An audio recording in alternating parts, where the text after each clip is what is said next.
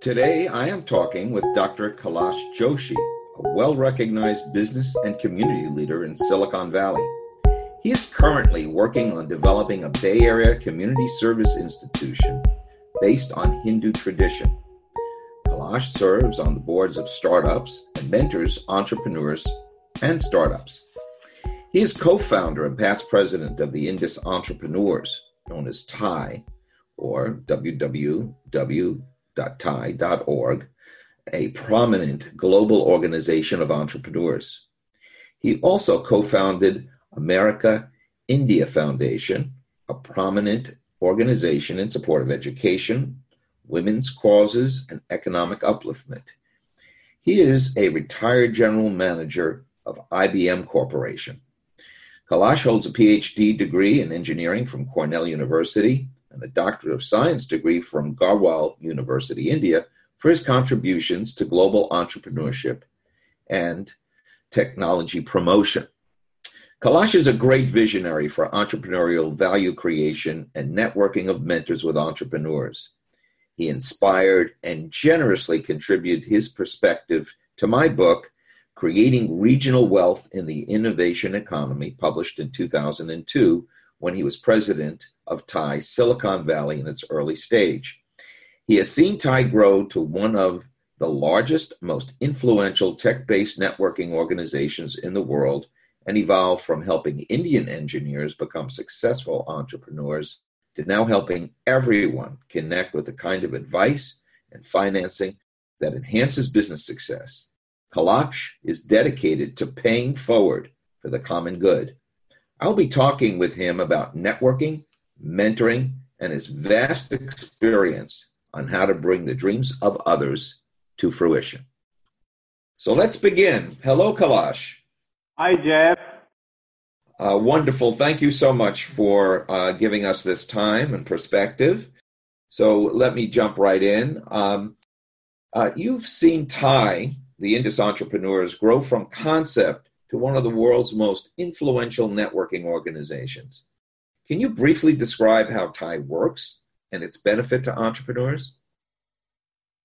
Yes, Jeff, first of all, thank you for remembering me and the good old days when we all connected so well and shared everything that we knew then and even more.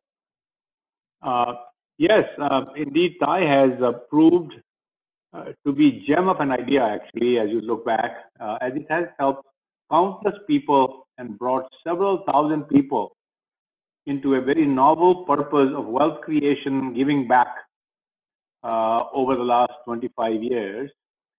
Simply for those who may not know, TIE was started in 1992 in Silicon Valley as a mentoring and educational institution for entrepreneurs. It was a kind of a voluntary and has been a voluntary organization. So you get free advice from those who have achieved things and made mistakes in their lives, of course. And you move on and you get the guidance. So this fundamental concept of TIE, that Indus Entrepreneurs, took off. And now it's in over 20 countries and about 70 cities around the world, with each chapter doing activities. Membership is open to all the people. It is not restricted to anyone, even though the Indus name implies it was started by people like us from South Asia, Indian or South Asian people from the Indus Valley. So that's basically the net of TIE. www.tie.org is a website about the worldwide chapter, so one can go and visit that. Now, TIE, as it was envisioned, has evolved.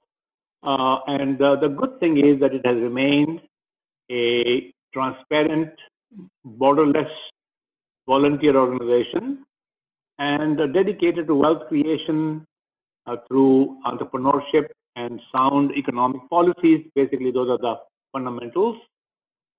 And I think in many ways, TIE, I think, started way ahead of its times because the world has now become, of course, more global, more connected, despite all the problems that we see. But TIE has kind of been a lead in that area. I remember going to countries like Malaysia, Pakistan, Singapore, trying to go get the cities and place countries to start Thai chapters, and we succeeded. And so I think in terms of the charter membership are the people who do the mentoring, and members are the ones who are the mentees.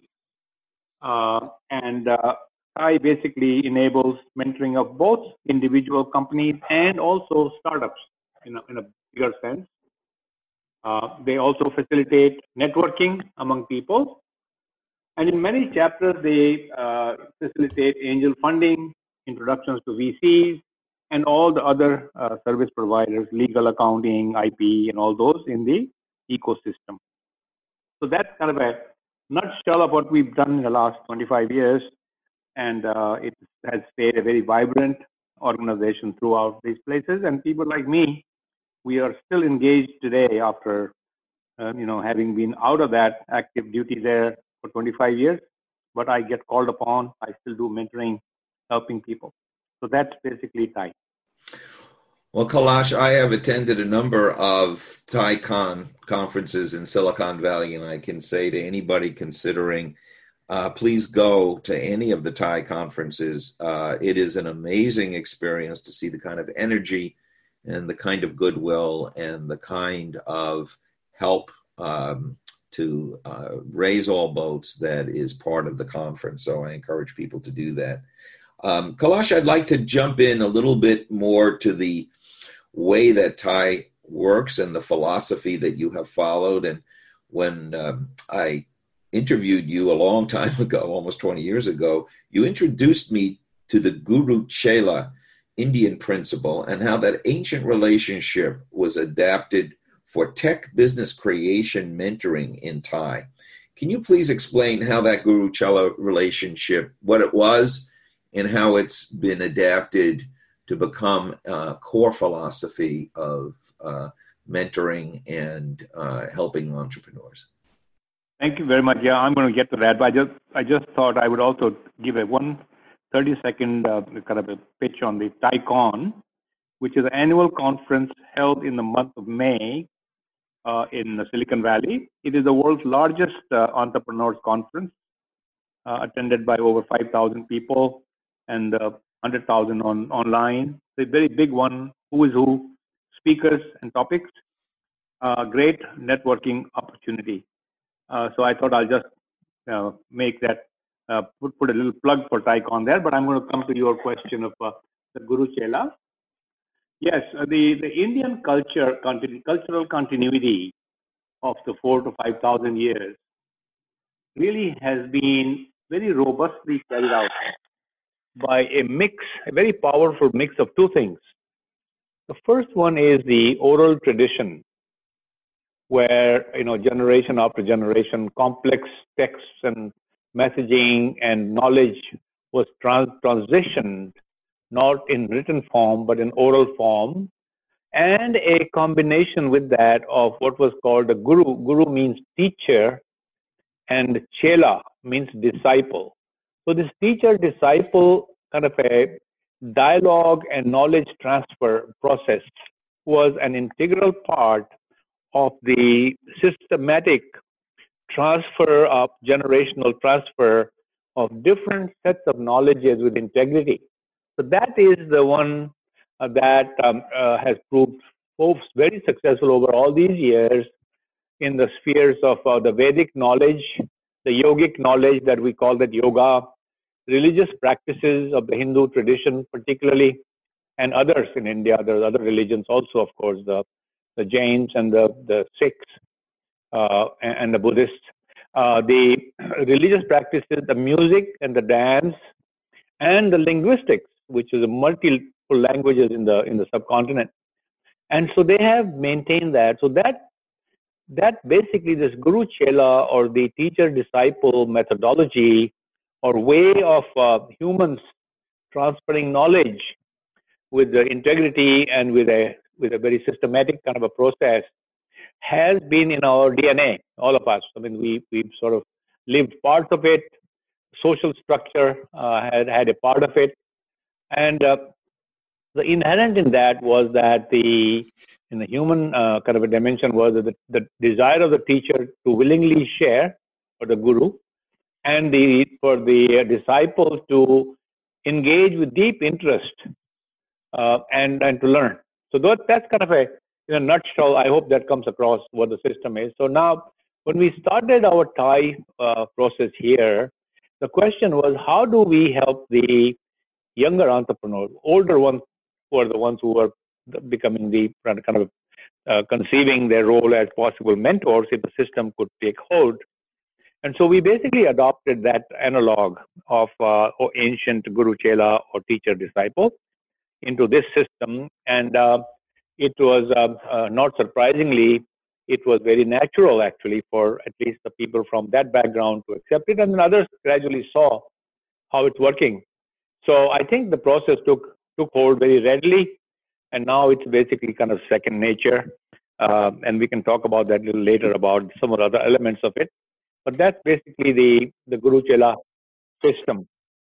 Well, let's talk a little bit about mentoring, which is part of that system, and what you've learned in your many years of being a mentor and facilitating mentoring on a large scale. And you've not only been an individual mentor and have basically exhibited that Guru Chela relationship in your own personal professional life, but you've developed this on a scale that is unlike anything else that I've seen, where thousands of mentors and tens of thousands of business entrepreneurs can benefit from a systemic approach to mentoring. Can you talk about that, please?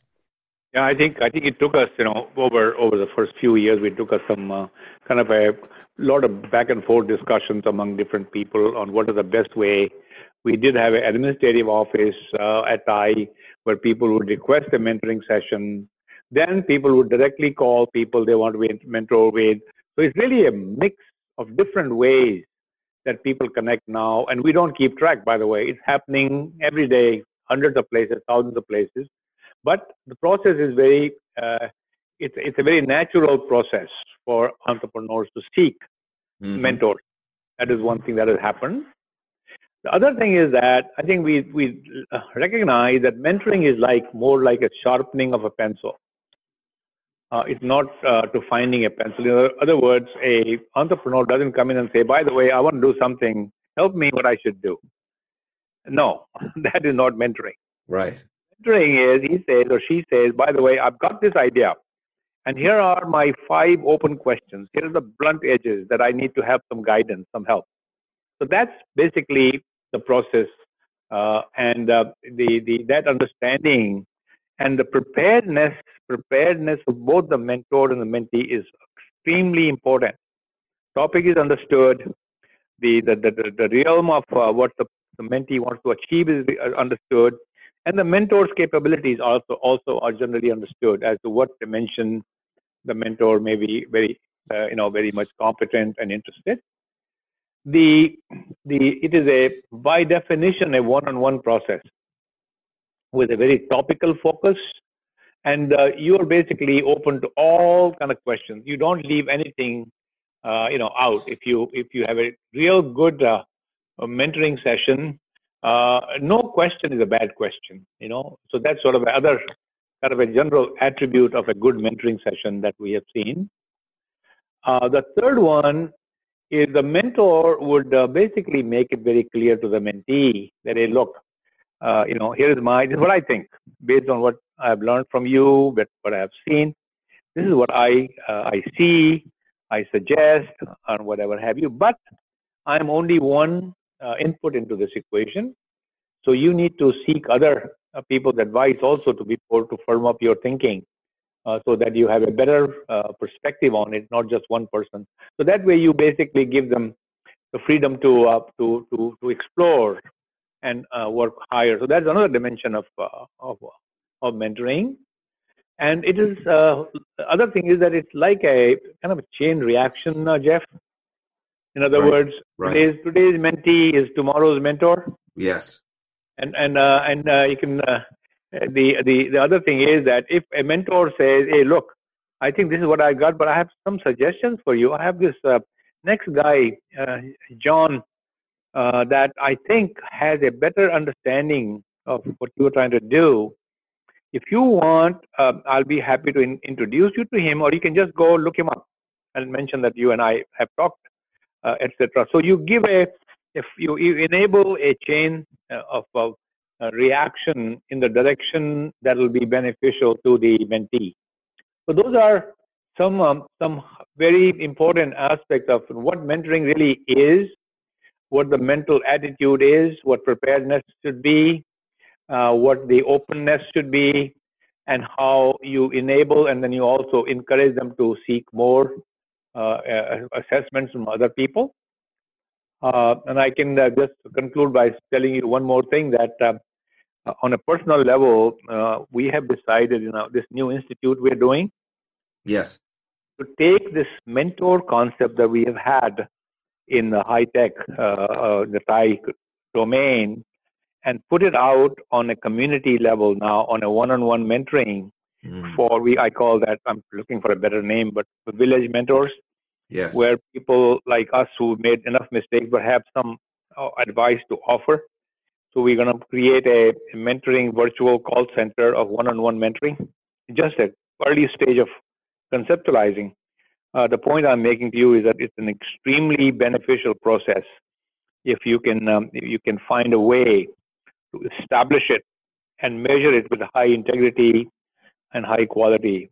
So just a kind of a, by the way, kind of a comment.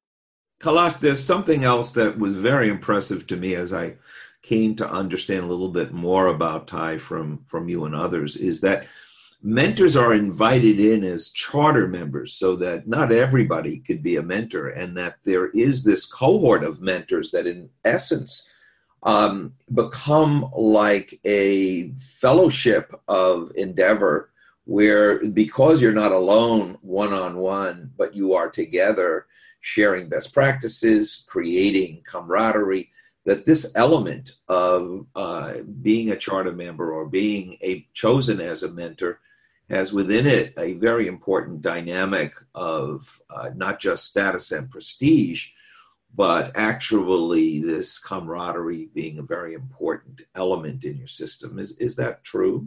Yes. By the way, I overlooked mentioning that the fundamental element of Thai, the fundamental driver of the Thai process are what we call charter members. These are people who have achieved something significant by way of knowledge, a company management, or a big enterprise, or IPO, or a senior attorney, and people who are very much accomplished and are wanting to give back. So give back is their interest, and knowledge is what they possess, and interest in helping with they possess. So Thai basically has a roster of charter members. Each one is invited by Thai. So you cannot just go in and knock on the door and say, I want to become one. You are invited based on your credentials and your background, recommended by a few charter members. There's a process of invitation. When you go in, you don't only offer your service, but you also make an annual donation or a fee of being given this privilege of helping the society. So like a couple of $1,000 a year is the fee for a charter member. And you are called upon to help whenever and speak at occasions and so on. So that process is called the giving back process. And we hope that everyone in life, when they accomplish something, they keep that in mind as an element of giving back to the society and the world at large. So that is how the process works. The sponsorship is another element of it. Our community of VCs and law firms and corporations like IBM and Microsoft, I'm just giving you a name, a couple of companies, but many others, they provide annual membership to keep this process going. So the bloodline is the charter membership fees, the sponsorship fees, and then the events also bring in some funds so they can maintain an office and the infrastructure to facilitate this process of mentoring and education. That is fantastic, a fantastic system. I have to say that charter members that I have met are some of the most amazing people I've ever encountered in their sense of not only accomplishment, but humility and wanting to see others succeed. It's so wonderful. Worldwide, we have about, all over these chapters, probably a few thousand charter members. Yes. Silicon Valley has maybe 300, kind of a plus or minus kind of charter members. It's a very privileged kind of a position, and privileged both ways, to be invited, but also to be helping. Yes. And there's another element, if I recall, and that is that the mentee, the person who is being assisted, cannot be laid back and just take it in. They have, if they agree to do something, the guru or the person who is the mentor is holding them accountable, and that one must be able to show that the mentee is not only listening but acting, and they may change what the advice is in terms of the way that they act, but they have to do some performance as well. And if I also recall, the mentee provides currency to the mentor, in that the mentor has experience and knowledge, but the mentee provides new ideas, new technologies, makes the mentor more useful in helping them to be more current. Yeah, I think very valid. I agree. By the way, right on. So I think the more foremost is the currency exchange. The mentors, and when I mentor young people, I'm very excited about the new ideas they may have, because I have no other way of getting exposed to such a new, novel idea and possibilities and so on. So that excitement, intellectual and emotional satisfaction you get out of seeing these young people, their energy level, their ideas, and learning and being current, that's extremely positive value proposition for the charter members, the other way around.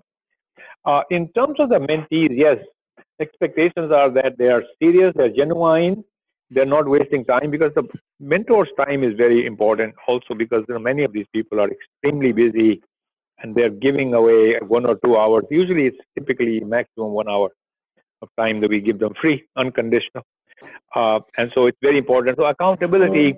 So the process is a bit more self-correcting, by the way, because if I get somebody and I basically signal to that person that need to go do some more homework and better preparedness, he will most likely not go out and get other people's time without being better prepared. The system does have a self-correction kind of a aspect to it, but there's no requirement as such. Kailash, I'd like to move on to the evolution of business creation. As you know, our book, The Interconnected Individual, is looking at AI and platforms and apps and global exchanges as being accelerators or being enablers of people to really seize opportunity. Given that you've been doing this for decades, how do you see individuals seizing opportunity in this era? And what's the same and what's different, perhaps, in terms of the utility of all of these technologies by the individual? I think I think that's very interesting. By the way, I'm more of an observer now, and I'm not living the process, like all these new amazing things that are evolving, the AI and VR and robotics and social media. I mean, my goodness, this is like a avalanche of opportunities, as well as the endeavors for the entrepreneurs. Extraordinary. None of this we could even imagine 10 years ago. I think the whole idea of being current with knowledge and be comfortable for maybe a year or so. I say, I'm up to date. I'm okay. I know the chip geometry. I know the system architecture. I know the 3 applications. Those days, remember? Yes. That, I think, has become thing of the past.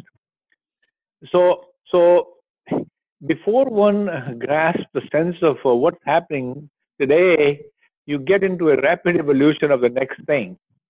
Next technology, next architecture, the concept for business. This example we just talked about, AI and VR and all these, and healthcare has got another amazing area where things are happening.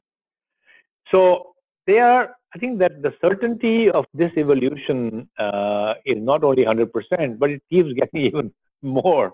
Rapidity is changing. The seizing of the opportunity, the need for vigilance, need for due diligence, need for being networked very strongly in the entrepreneurial technology community, within the ecosystem of entrepreneurs, team building, securing funds properly and with diligence. They're all still the same constants for creating an enterprise, creating wealth, being successful. But the whole concept of how the infrastructure would be, how your the human resources would be deployed, how you would reach the market, now, all that has shifted. The cloud is basically a big, you can start a company tomorrow in your living room. Yeah, from garage, I think we've come to the living room. Yes. And you go into e-commerce, which is global by virtue of the way electrons can go anywhere. The virtual workforce, people can be, you can deploy people in Nepal and have them do the superlative work overnight for you on any big problem you want to solve. They don't have to be here. And the speed and feed is become extraordinary. So I think there is a lot of same, but a lot more is changing. And I think in many ways for the better, in terms of achieving newer solutions and products and the good things for the human being. Wonderful. So that's it's kind of a changing scene. And sometimes you get dizzy. People like me who live the old ways, I say, my God, this is too much too fast. Well, when we think about impact, you once told me something that if I remember it correctly, that was very profound. That 100 years from now, there will be people on this earth that did not know us, and whatever they found useful will be what they will keep, and whatever they didn't find useful is what they will discard. And we cannot control that. Did I remember that correctly? Yeah, I do, and I know the most kind of revealing thing that one comes to, that's our mortality. Of course, I'm now going a bit philosophical and spiritual in my thing, but the people who are going to inherit this globe, 7, 8, whatever number of billion people is going to be 100 years from now, are going to be none of us living today, maybe a few, and so it's really a complete refresh, and yet. They will have to pick and choose, what is good and, environmentally and from their own choices of what they would like, what they dislike. But you're right, it's a refresh. And that refresh is happening with amazing rapidity now. Yes. Kailash, I'm sure that people listening to this can get a little glimmer of your spiritual, enlightened self, and yet being someone who's been incredibly successful in business and helping others. One of the things that I've heard you talk about is that people have dreams. They have an idea and a dream, and they want to bring it to fruition, and hopefully it is for the benefit of others. It's in service for others. It involves empathetic imagination of improving things. So what advice do you have for how to approach business creation, not only in terms of the mechanical, technical things, but in terms of the motivation of the entrepreneur? Yeah, I think to me, it's really, being where we are these days in our age and so on. So you kind of reflect, looking at life, which has been wonderful. We have great opportunities. And I think the one element that I think is very, very significant for those people who are able to recognize it, that there's no limit. Number one is there's no limit to what each one of us can accomplish. That's absolutely a phenomenal recognition, realization for any of us to have. Nobody, unless you are restricted by some governmental restrictions or some other thing in your life, there's no upper limit to what you can accomplish. Two is that your needs are always finite. As a human being, in this our own personal needs in terms of what we require for a very comfortable life throughout is also very limited. But what you can do for others, again, is unlimited. So here is where I think the threshold of the intellectual, emotional kind of a thing that we all achieve in our life of what I should do for myself, what I should do for others. I think people who are able to balance that in a nice way probably have a significant more satisfaction. That's just my personal conjecture. More satisfaction probably out of their lives because they were able to make some impact on other lives in a positive way, be it charitable work, be it assisting with some other ideas, guiding people. Mentoring is a good one. I mean, that at some at level, mentoring is a very good example of that. Helping children who are underprivileged. Right? I mean, there's a whole bunch of things, and of course, at a bigger scale, like Bill Gates and his foundation are doing extraordinary things around the world. But at some level, I think each one of us has that gift of abilities and faculties and capacity to do those things. And that is what I kind of try to tell people, young people around me. And I think that's something to reflect on. That's beautifully stated. Kailash, I'm a career coach trying to help people find work that matters to them based on their own dreams. And there is a phrase in coaching, energy attracts like energy. And I can say that the energy that you and others at TIE have enabled people to experience has multiplied throughout the world. And again, if anybody is interested in continuing to investigate TIE, it's not only for the practical applications of business principles, but to get a feel for some of that energy, which can be life-altering and inspiring. So thank you so much, Kailash, for the time and your perspective and all that you do. Always a pleasure, and you have good luck with your endeavors, and good luck to all the people who might be listening. Thank you very much. Thank you.